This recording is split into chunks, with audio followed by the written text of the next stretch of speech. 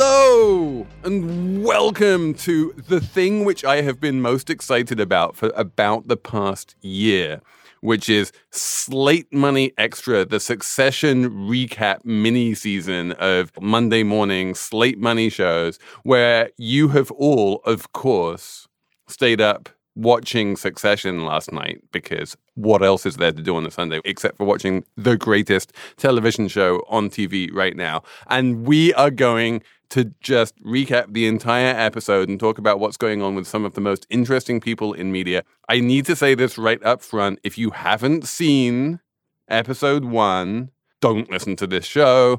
Go and watch episode 1. It's fabulous. And then you can listen to the show. All of these shows are going to be filled with spoilers for all of the episodes. So don't listen to this show unless and until you've watched the show. Now, I am, of course, Felix Salmon of Axios. I am joined by Emily Peck of the Huffington Post, who is also a Succession stan. Hello.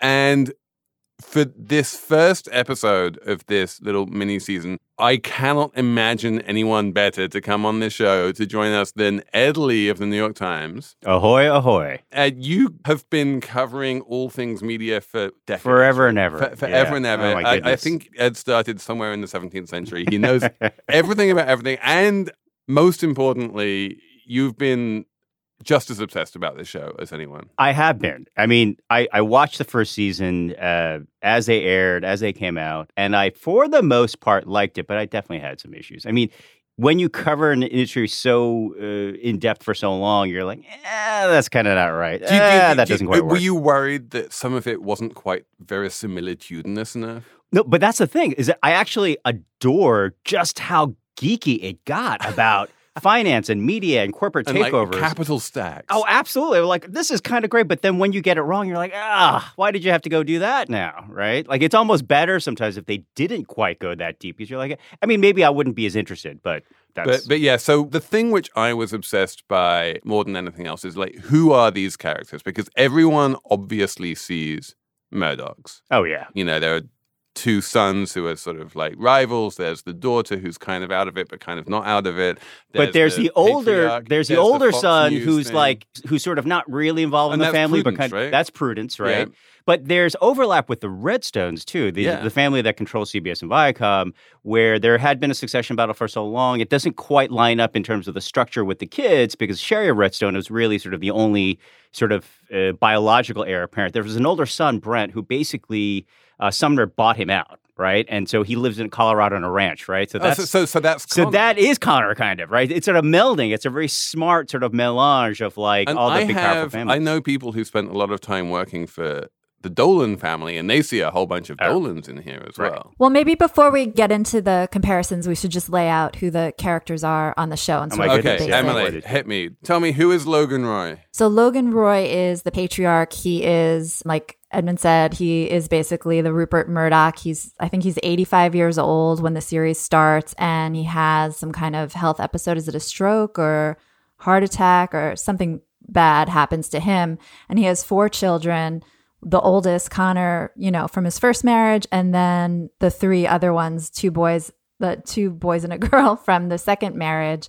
And the 2 guys are called Kendall and what's the other one? Roman. Kendall and Roman and Shiv. Those are like the 3 heirs sort of battling for the company, because Logan Roy runs this company, ATN, which is like this massive media company. They have Royco Waystar. Well, no, ATN is the TV. This TV, but it's the parent company, Waystar Royco, that like it just, again, like how they geek out on little details like that. We're like, well, actually, there's this parent company called Waystar Royco, which is really clearly the function of a merger between Royco, which is Roy's company, Logan Roy's company, which he founded, which is the media company, and Waystar, which is clearly some kind of telecom thing that wound up that he bought decades ago. Right, exactly. And then of course, one of the great subplots of the first season is they put like the fuck up son, Roman, in charge of like a satellite launch, which is clearly part of the great. Waystar. There was definitely sort of an Armando Iannucci flavor to that scene. Like, so the show, I'm gonna bring this in. Like, Jesse Armstrong, the showrunner, he had worked with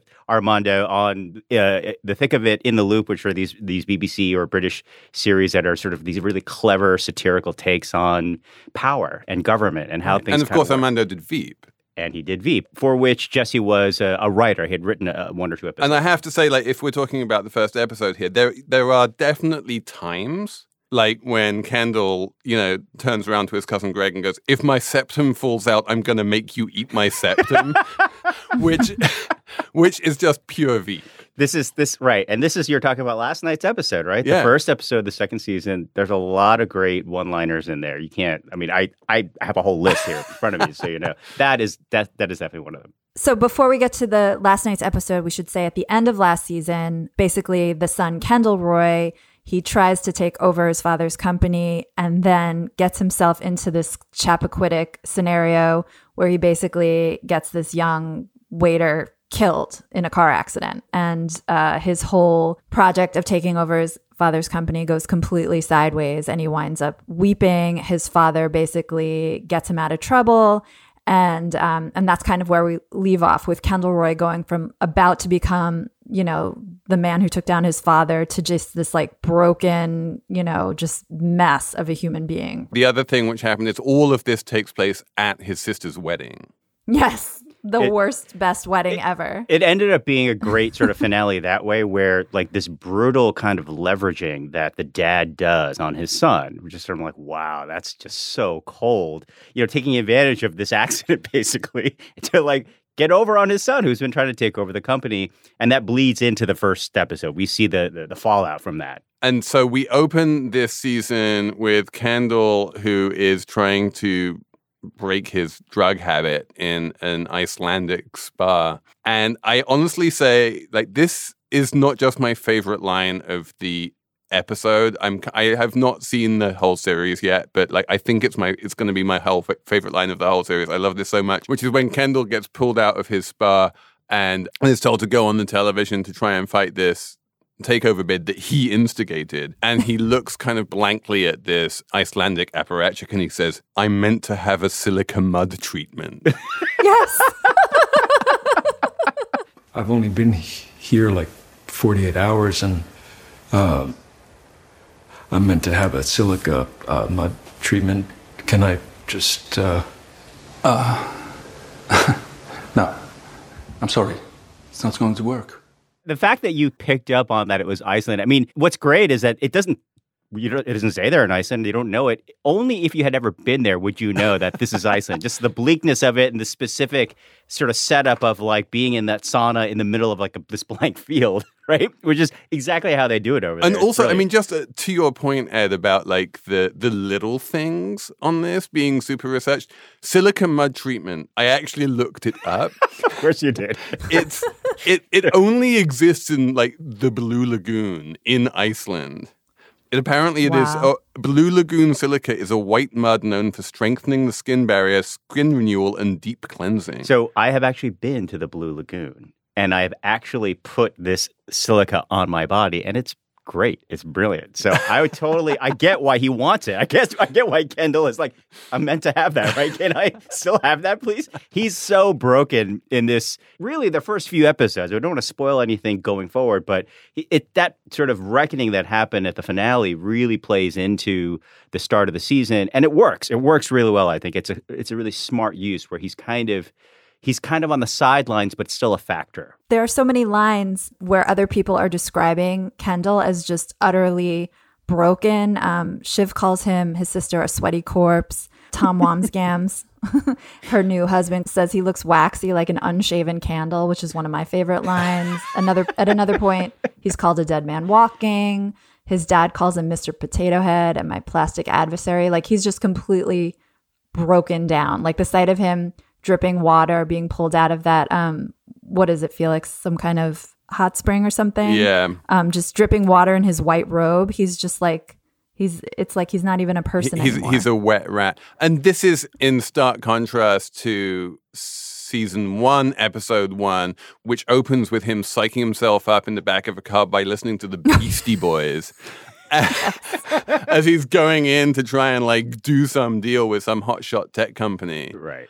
And he's the man. He's like, he's pumping himself up. And he's also clean at that point. And, he's very proud of having, conquered his drug addiction demons, but of course they come back. I mean, my issue with that character, the way he sort of played out, at least in the first season, is that it was so stark, where he was so the man, all of a sudden, like, oh, what? I don't know what's happening next. And then, my wife and I'm back on drugs and, everything's falling apart.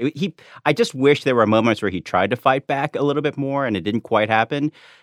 At least in this first episode of the second season, you totally get why he's broken, right? You could see why he's just hollowed out, and it's kind of interesting that way. It's just really kind of wow, like this guy. This is what a dead man walking really looks like. So the first season did this really quite clever thing where they set it up in the opening episode of like Logan Roy has this stroke. The name of the show is Succession. Which of his kids is going to take over from him? And then weirdly, that entire plot line gets resolved in about episode 4 of season 1. And then it starts getting interesting. And that was one of the things I loved about season 1 was that the thing that you thought would be the big driving plot line for the whole season is, like the internecine fighting between the kids did not actually become that driving plot line. In this season, again, what we wind up with is this kind of, what's that wonderful Hitchcockian word for? MacGuffin. It's a MacGuffin. That you get this wonderful MacGuffin introduced at the very beginning where Logan Roy is like, if I'm going to fight back, I'm going to have to name a successor. I'm like, why? Like no one ever explains why he needs to name a successor in order to fight back. But I have a feeling this is also going to be one of those things that gets resolved by about season. Well, I think there's more this idea that you want the season needs to propel, right? So I think the idea of Logan Roy sort of dangling Succession throughout the season, I think, is sort of a key driving force for like all the drama that takes place. I would say in this last night's episode, what was really, really smartly done was that whole setup around like, well, look, are you going to sell? Like the tech companies are coming after you. Like it really captures what's been happening in the real world, what happened with Rupert Murdoch's company, 21st Century Fox, where he sold to Disney, with all these other mergers that are happening. It's because of big tech coming in and kind of stealing your thunder. Okay, so Ed, this is why we invited you on the show, because right? You actually understand this stuff and you can explain it. There is this another line in the show where it's like, tech has its hands round your throat, says the banker to the patriarch. So can you explain what that means and why is tech like an existential risk to media companies? So I think that scene that you're talking about really, really vividly captures the state of play, which is you're a big media company. That means you own movie studios and cable networks and maybe some broadcast networks, maybe some newspapers. We know what's happened in newspapers, right? No one's reading print. That's dying. TV, people are still watching, but not the way they used to. So there are fewer people paying a cable bill now, right? That cuts into 21st Century Fox and Disney to some degree and a bunch of these other media guys. Why is that happening? Because everyone's on Facebook and Instagram and TikTok and doing that thing. So in terms of entertainment, where your distractions are, cable is losing, movie theaters are losing, despite a few sort of outliers like Marvel. And that whole media infrastructure is just dying. It's dying a slow death. That's what makes it sort of frustrating, right? It's not a clear break. It's just every quarter there's just fewer people paying for television, fewer people going to movie theaters, and guys like Rupert Murdoch are like, what the hell? Right. So him selling out, as surprising as it was for a lot of Murdoch watchers, just from a rational perspective, it like made complete sense. And that was actually almost directly referenced in this episode when Logan Roy gets his family around the table and says, like, we can sell their, his great adversaries, this guy Sandy, like he's overpaying for Royco Waystar.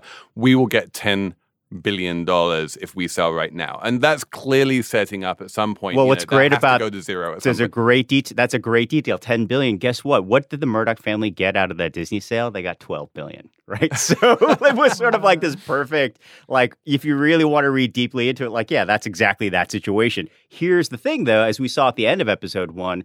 What was the resolution? Like, screw it, we're going to stick with this. So it departs from reality in that really specific moment because where he goes, honestly, if he just decides to sell at the end of episode 1, there is no season. Yeah, we're over, right? Like this. So it's a clear departure from what's happened in real life, but it's done in a smart way where they acknowledge what's going on in the world, right? That's what's so smartly done about that. God, he looks terrible. He's like a sweaty corpse. Yeah. It looks waxy. Like an unshaven candle. But I mean, the long and the short of it is I saw their plan and my dad's plan was better. Apple Card is the perfect cashback rewards credit card. You earn up to 3% daily cash on every purchase every day. That's 3% on your favorite products at Apple, 2% on all other Apple Card with Apple Pay purchases, and 1% on anything you buy with your titanium Apple Card or virtual card number. Visit apple.co/card calculator to see how much you can earn. Apple Card issued by Goldman Sachs Bank USA, Salt Lake City branch. Subject to credit approval. Terms apply. So before we get to the end, we should say where Kendall went. We should talk about his TV appearance briefly, if not to just mention his talking point, which comes up several times over the course of the episode. It's so awesome. He gets past a little 4x6 card in the back of his car in Iceland. And what does the card say, Emily? I saw their plan and my dad's plan was better. Which and that's is, the key point. He repeats that to everybody like he's this automaton, right? To his everyone his family, wants to know, why did you right. back out? He can't say the truth, which is I accidentally did a murder and it wouldn't be a good idea for me. And my dad covered it up for me. So now I owe him everything. Anymore. I'm basically his bitch. And so I can't do anything. So that's why. He can't say any of that. So he just says, I saw their plan and my dad's plan was better. I think he says it at least 3 times. He says it on TV. And that woman, who is she? The PR woman? She's a communications person. She heads up. Yeah, she's sort of like this very ancillary character, but just present enough that it's this believable structure of this big, corporate behemoth that has all these different factotums going around. So she's that. And there are all these people around that sort of know more and that are just smarter, obviously, than any of the Roys that sort of are competent, actually, that layer beneath them. Right. There's the Colin, the body man, who basically helps cover up Kendall's crime. And these CEOs, guys like Murdoch, have body men. They've got these sort of people who work for them, security for years and years and years. I'm not saying they're doing cover-ups like that. I'm just saying they're that close. Not saying that. I'm not saying that either. But that's an essential part of this whole the mythos around these families and how they operate. Yeah, and I want to get into that too, because the way Logan Roy talks to his son Kendall about the little murder thing he did, it just really seems like he has so much empathy for him. And I know that's strategic, but I also wonder, has he killed anyone maybe?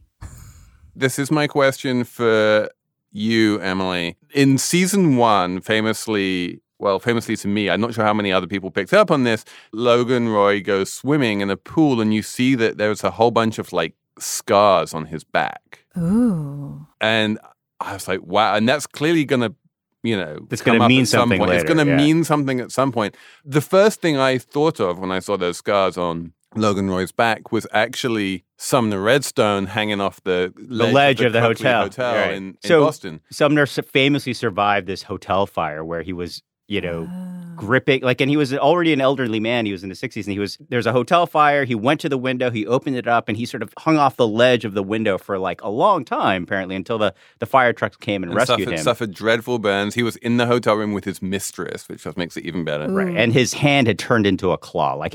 There was some part of his hand he can't really use ever for, after that moment. But yeah, Logan Roy definitely has a moment like that or more in his background that I'm hoping that at some point we get more of a taste of. Because there is that one scene where he tells his son, it's natural that you're going to think about what happened, but you just can't think about it. You can't think about it very much. You got to put that to the side.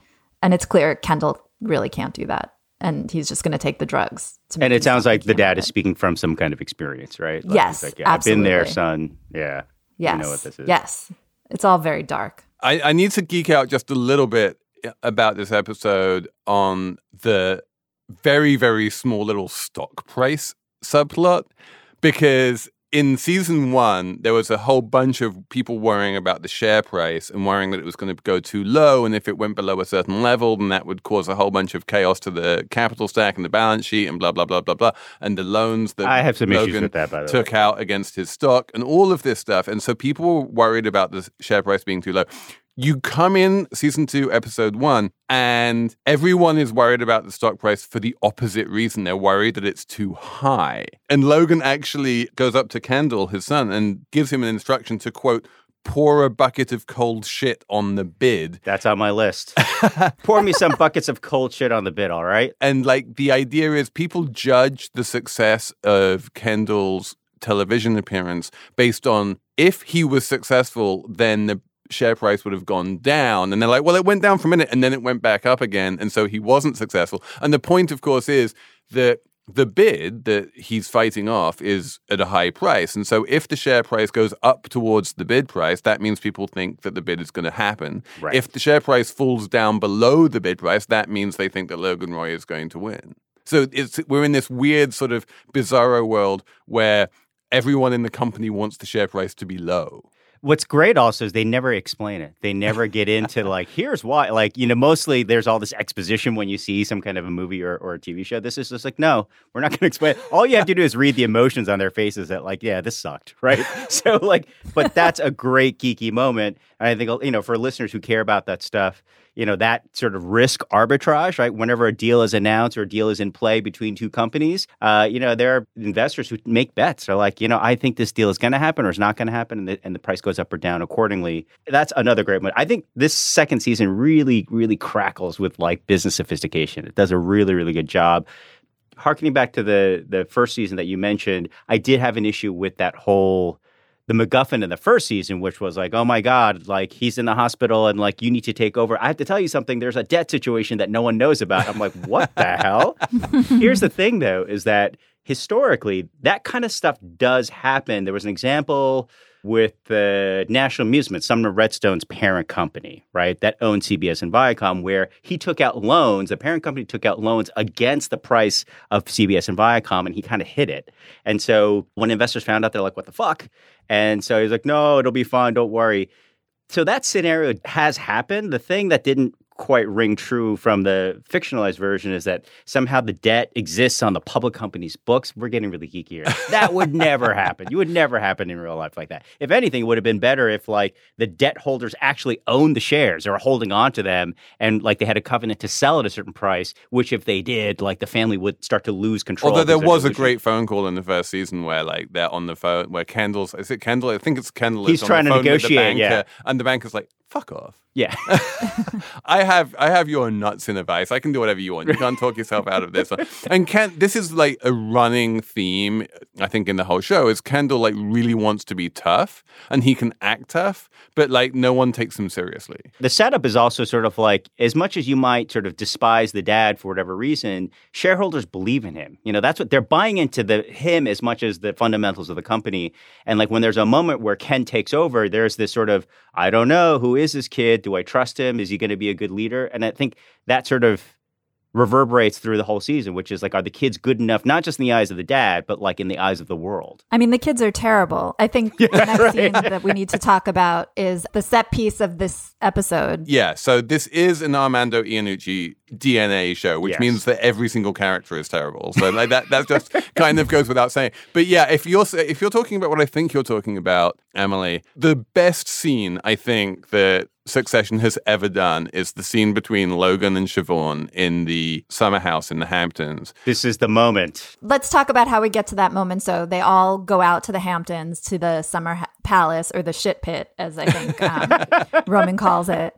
And when they get there, it's just this like, what's great about Succession is, it's like this kind of, it's wealth porn, but it's all kind of twisted and ugly looking. So, you have this like beautiful, I think at one point, Logan says it's like a $200 million house or something. And it's really beautiful. And you see everyone like unloading these gigantic steaks and these lobsters. And then everyone who walks into the mansion is like, oh, what's that smell? Right. And then the smell turns out to be literally a bag of raccoons stuffed up. Wait, can I mention like another great line from the episode where Logan walks in to the house and he says, it smells like the cheesemonger died and left his dick in the brie. Yes, that was on my list, Felix. It's the bag of raccoons. There's a bag of raccoons stuffed up the chimney. So, and that kind of hangs over everything. And then when they finally find the raccoons, Logan then makes them throw out all the beautiful food because it sat in the stink. And then there's this shot where Kendall is smoking outside, and then behind him are all these, wait staff throwing out lobster, steak, shrimp. It's just like disgusting. And they're getting pizza. They're getting pizza because he's like, fuck this shit. I just want pizza. And then Siobhan, and no one eats anything. As Siobhan and Roman start walking into the dining room and then talking about what's going to happen, and Siobhan's like, oh, maybe we kill and eat Kendall as a pizza topping. That was great. Yeah, That but was no awesome. one eats even a bite of the food, which I thought was hilarious. Like there's all this attention and money spent on all this food. It gets thrown away. They replace it with more stuff. No one eats any of it because no one actually cares about what money can buy. They just doing power plays with each other and nothing else even matters. Like all this wealth is for nothing. They're afraid to eat and they're afraid to talk, right? That's the whole Yes. point of that. Right. He gathers them around. He's like, what do you think I should do? Should I sell? Because he's responding to his bankers sort of urging him, look, you should just sell. Like the smart play is to sell. And it's not just some kind of political moment. It's like an actual, here's what's happening in the real world. If you don't sell now, then your company is going to be worth much less in 4 or 5 years' time. So the smart move is to sell now.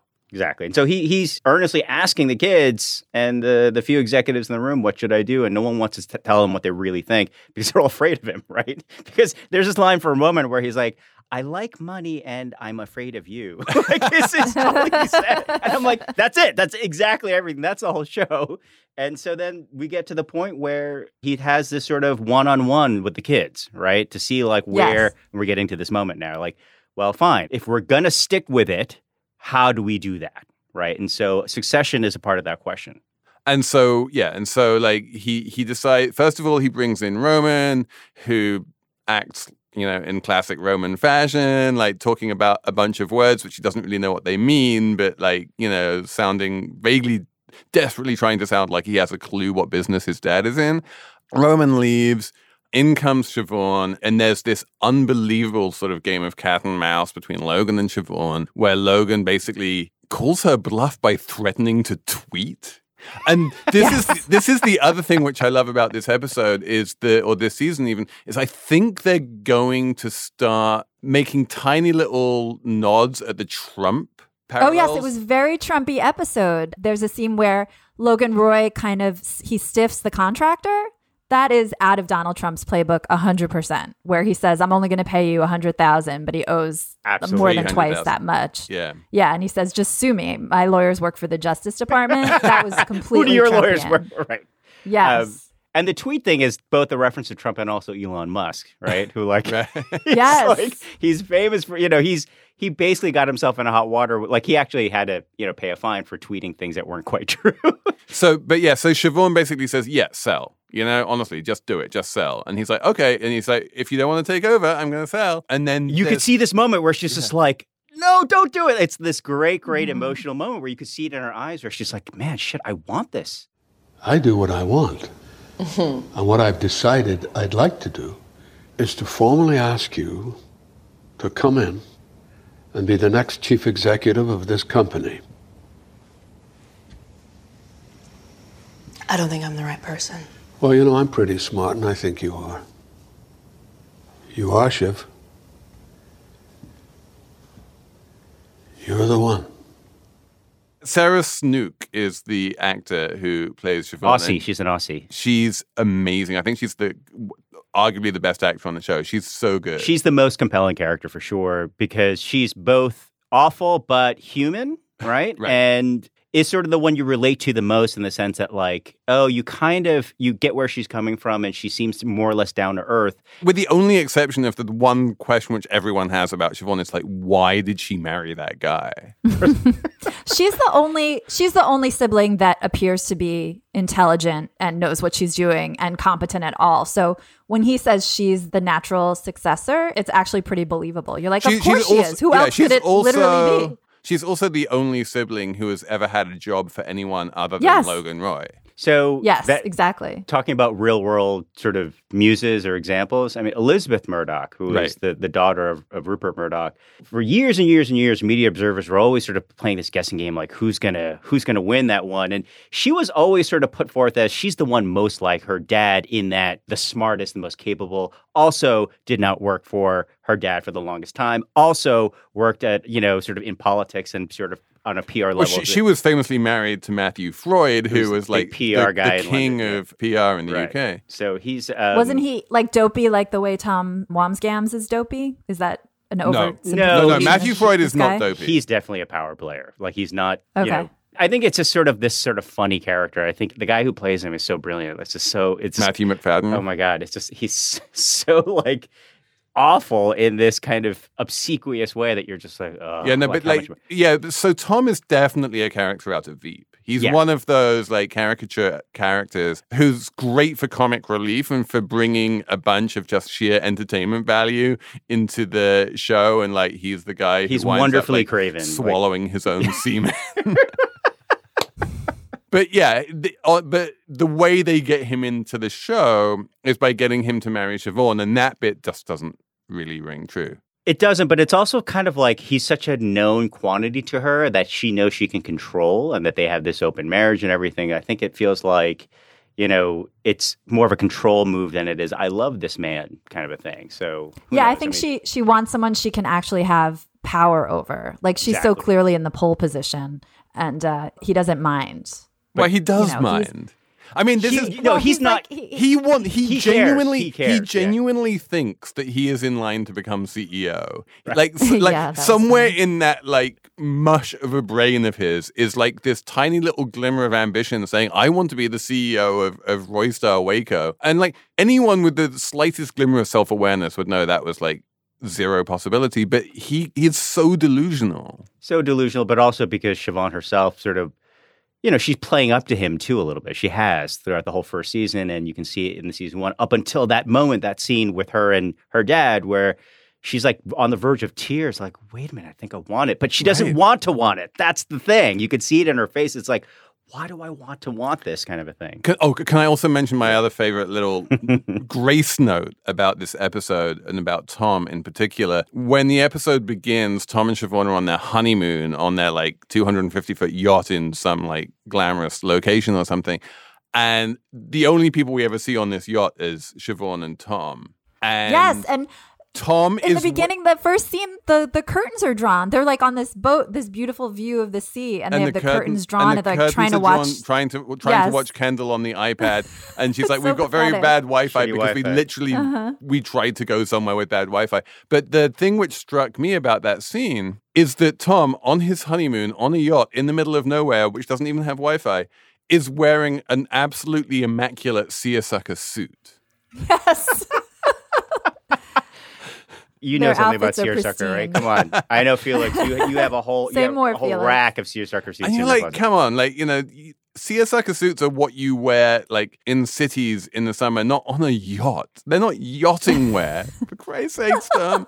But he's from like Ohio, like middle class, like Tom, who like, you know, is this how you do it? You know, like, you know, he's this outrageous Aravis type who's just like, this is, you know, this is the role we play, right? Right. Kind of a thing. Exactly. So yeah, so Siobhan finally allows herself to admit that she really wants to be the CEO. She accepts Logan's offer. She's like, is this real? She asks him, is this real? Like 18 times. He's like, this is real. He's like, remember the slant of the light. This is the moment. And that's like the emotional heart of the episode. And it's just an absolutely beautifully shot and directed and acted scene. I love that scene. I think that scene really makes it and makes you want more. And I think you kind of get the sense that like, you don't even believe it fully. You're just like, he's going to dangle this. He's going to do. He's going to puppet master. She comes out and the first thing she says to her husband, "Oh, it's like Logan Roy mind games." Like even she, on some level, doesn't really believe it. Right, exactly. But that was. I mean, do you guys believe it? I don't believe it. I don't believe it either. If anything, it's like, also, come on, we need more show, right? There has to be this possibility of he fucks her over, he fucks over the kids, he does the whole thing. Right, but on some level, if you're Logan Roy, you know that the sensible thing to do is to sell, but you're Logan Roy, so you can't sell. And also you have an entire season to fill, so you can't sell. He is smart. Like, he is in full possession of all of his faculties at the beginning of this season. There's none of this whole, like, he's a, you know, vegetable kind of like having a stroke stuff. He is very smart. He's in control of everything. And he knows that Siobhan is, of all of his children, the only one who can credibly take over the company. And she's believable that way, too, because the way she talks about the business, you're like, wow, she really knows what she's talking about. She has, and in fact, that in that moment, in that scene where he asks her, what would you do? And she lays it all out. I'm like, that's exactly right. You know, it's almost like, you know, if you were in that real business, those are the steps you would take. And the big difference between what she wants to do and what Roman wants to do is that she wants to get rid of the news operation. She says it's a distraction, it's noise, it's a pain in the ass, and like let's just kill news, go big on like theme parks and blockbusters, kill like indie films and everything that isn't massive. That's exactly right. Makes Right now, sense. that's what Roman, meanwhile, when he comes in, he's like, we double down on news because that's where all of our political power comes from. And it's an interesting difference between them two. Like, I feel like Logan ultimately is always going to want to be an important player, and therefore he's going to want to keep the news operation. This, of course, is a direct... That's Murdoch. That is very Murdoch. Murdoch talks to Trump every day on the phone. And the reason he talks to Trump every day on the phone is not because he's a media billionaire. It's because he owns Fox News. Right. And so I think that's right. the one thing. What's interesting is that Murdoch, since we're using him as a primer for a lot of this, if you look closely, he's actually very unsentimental. He's a very, very sort of rigorous business mind. The only time he becomes sentimental is when it comes to news. He can't not own that. That's the one thing that like he'll pay for. He'll just own it and eat it because he'll pay $5 billion to the Wall Street Journal. And then write off half of it the year later, or he'll continue to fund the New York Post at a $40 million annual loss just because he needs to have it, right? So, it's not clear how far that parallel is going to go. Like that difference, sell news or keep news. It's not clear to me which side Logan will be on. But before he gets anywhere near that, he needs to first of all have this big fight with Sandy Furness. So I'm curious what you guys think. So who's Sandy? All right. I think I have an idea who Sandy Furness is. Who's Sandy? Sandy Furness is John Malone. Oh my God, I was totally going to say that. Yes, he's John Malone. So for listeners who may not know or care, but you should care, John Malone basically invented the cable industry in the United States and is probably the most feared media executive on the planet. Al Gore once referred to him as Darth Vader. Like that's how. And there is a historical truth around this where there's a moment around early 2000s where he was quietly buying up shares of News Corp, Rupert Murdoch's company, to the point where he actually threatened Murdoch's ownership stake controlling stake over the business. And Murdoch didn't know this was happening until it was too late. What Malone was trying to do, and there's a phrase in the first episode that you might have heard, asset swap, right? That's sort of an interesting... And the asset swap is exactly what Murdoch and Malone did. Where basically Malone said, you know what? I'll sell you your shares back, but I want DirecTV, which Murdoch had a significant stake in. Murdoch was trying to turn... he owned, or once upon a time owned, Sky in the UK, which is a satellite TV service there. He tried to replicate that idea in the US through DirecTV. Took a little bit longer. Malone spoiled his plans, and they did this great asset swap where basically Malone got control of DirecTV, and then Murdoch was able to buy his shares back. And afterwards, like Murdoch learned his lesson. Like he put in a poison pill in the company charter where you couldn't do that anymore. No, but there are these like grand figures of darkness like John Malone, to a certain extent maybe Charlie Ergen as well. And yeah, everyone is sort of like a mixture of characters, but I think the closest for Sandy Furness is John Malone. And then the way that first episode ends where Kendall comes in to deliver the message, this is I have a whole list of these. One of my favorite lines. It comes at the very end where he's just delivering this message, but he does it in a way that's sort of properly done. He aims to kill you. He's talking about Logan to Sandy. He said, he will go bankrupt or go to jail before he lets you beat him. He will send men to kill your pets and fuck your wives, and it will never be over. So that's the message. Right? And you're just like, and Sandy Furness goes, let's get on with that process then. Right? I'm just like, yes, and that's how it should work. Right? Yeah. So well done. It's a great final line. Yeah, it really is. I think I really give the writers credit because I think, especially in this first episode, there's so many great details, like financial, the arcana of like how financial deals work and boardroom procedures that like they really nailed it. But they also depart far enough from reality that like it's this escape, that it's this fun thing that like, yes, you would like it to happen that way, kind of a thing. He wanted me to tell you to say, yeah, obviously our public line will be that we are considering the offer, but it doesn't matter what you offer. He'll never recommend this to the board. You're going to bleed cash. He's going to bleed cash. It will never end. And maybe you'll kill him, but if you don't, he aims to kill you. He will go bankrupt or go to jail before he lets you beat him. He will kill you on the business, and if that doesn't work, he will send people around. He will send men to kill your pets and fuck your wives, and it will never be over. So that's the message. Good. Well, let's move ahead with that process, shall we? This episode is brought to you by Progressive Insurance. Hey, listeners, whether you love true crime or comedies, celebrity interviews, news, or even motivational speakers, you call the shots on what's in your podcast queue, right? And guess what? Now you can call the shots on your auto insurance, too. Enter the Name Your Price tool from Progressive. The Name Your Price tool puts you in charge of your auto insurance by working just the way it sounds. You tell Progressive how much you want to pay for car insurance. Then they'll show you a variety of coverages that fit within your budget, giving you options. Now, that's something you'll want to press play on. It's easy to start a quote, and you'll be able to choose the best option for you fast. It's just one of the many ways you can save with Progressive Insurance. Quote today at Progressive.com to try the Name Your Price tool for yourself and join over 28 million drivers who trust Progressive. Progressive Casualty Insurance Company and Affiliates. Price and coverage match limited by state law. So that was episode 1. Yeah, well done. We have 9 more to go. This is going to be a roller coaster, I'm absolutely sure. Let's just end this with our one favorite line from the whole show. Emily, what was your one favorite line from the whole show? Oh, this is so hard. I have so many written down. I'm going to go with Greg, cousin Greg, who we didn't really talk about very much, but he's in Kendall's apartment. And he's looking around, and to Greg's eyes, this is an amazing, amazing apartment. To my eyes as well. And then he compliments it, and Kendall's like, yeah, I couldn't get anything better. It's Fashion Week. All the good penthouses are taken. But the line I really liked. There are good penthouses and there are shit penthouses. Yeah. Yeah. He said, oh yeah, it could be way better. I just don't know how.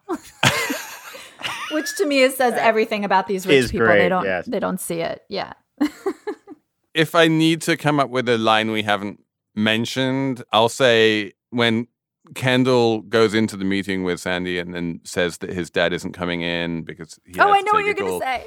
And then this great line, he had to take a call. That's like a 1987 power move. Dude. Stewie, that was on my Stewie list, has too. Great lines. That was on my list. 1987. And it's so true. And it is true. Like at the end of season 1, there's this scene where Logan is like keeping the president of the United States on hold. And it's just like he does have this 1987 power move thing, which he can't quite become part of the 21st century. But that's exactly what Trump does, too. You know, he like still plays that old power book, but that's exactly...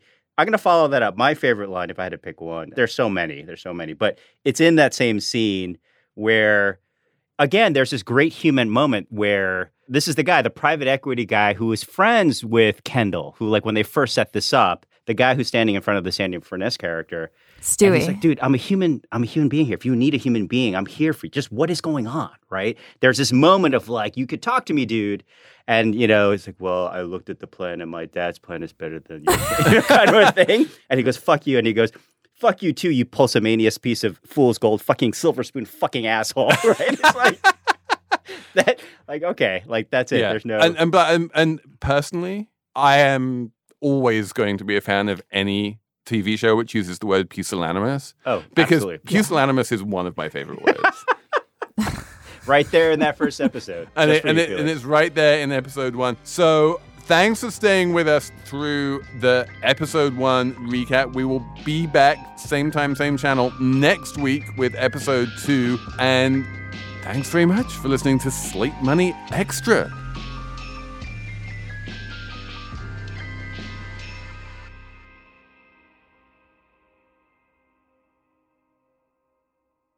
This is the story of the one. As head of maintenance at a concert hall, he knows the show must always go on. That's why he works behind the scenes, ensuring every light is working, the HVAC is humming, and his facility shines. With Grainger's supplies and solutions for every challenge he faces, plus 24/7 customer support, his venue never misses a beat.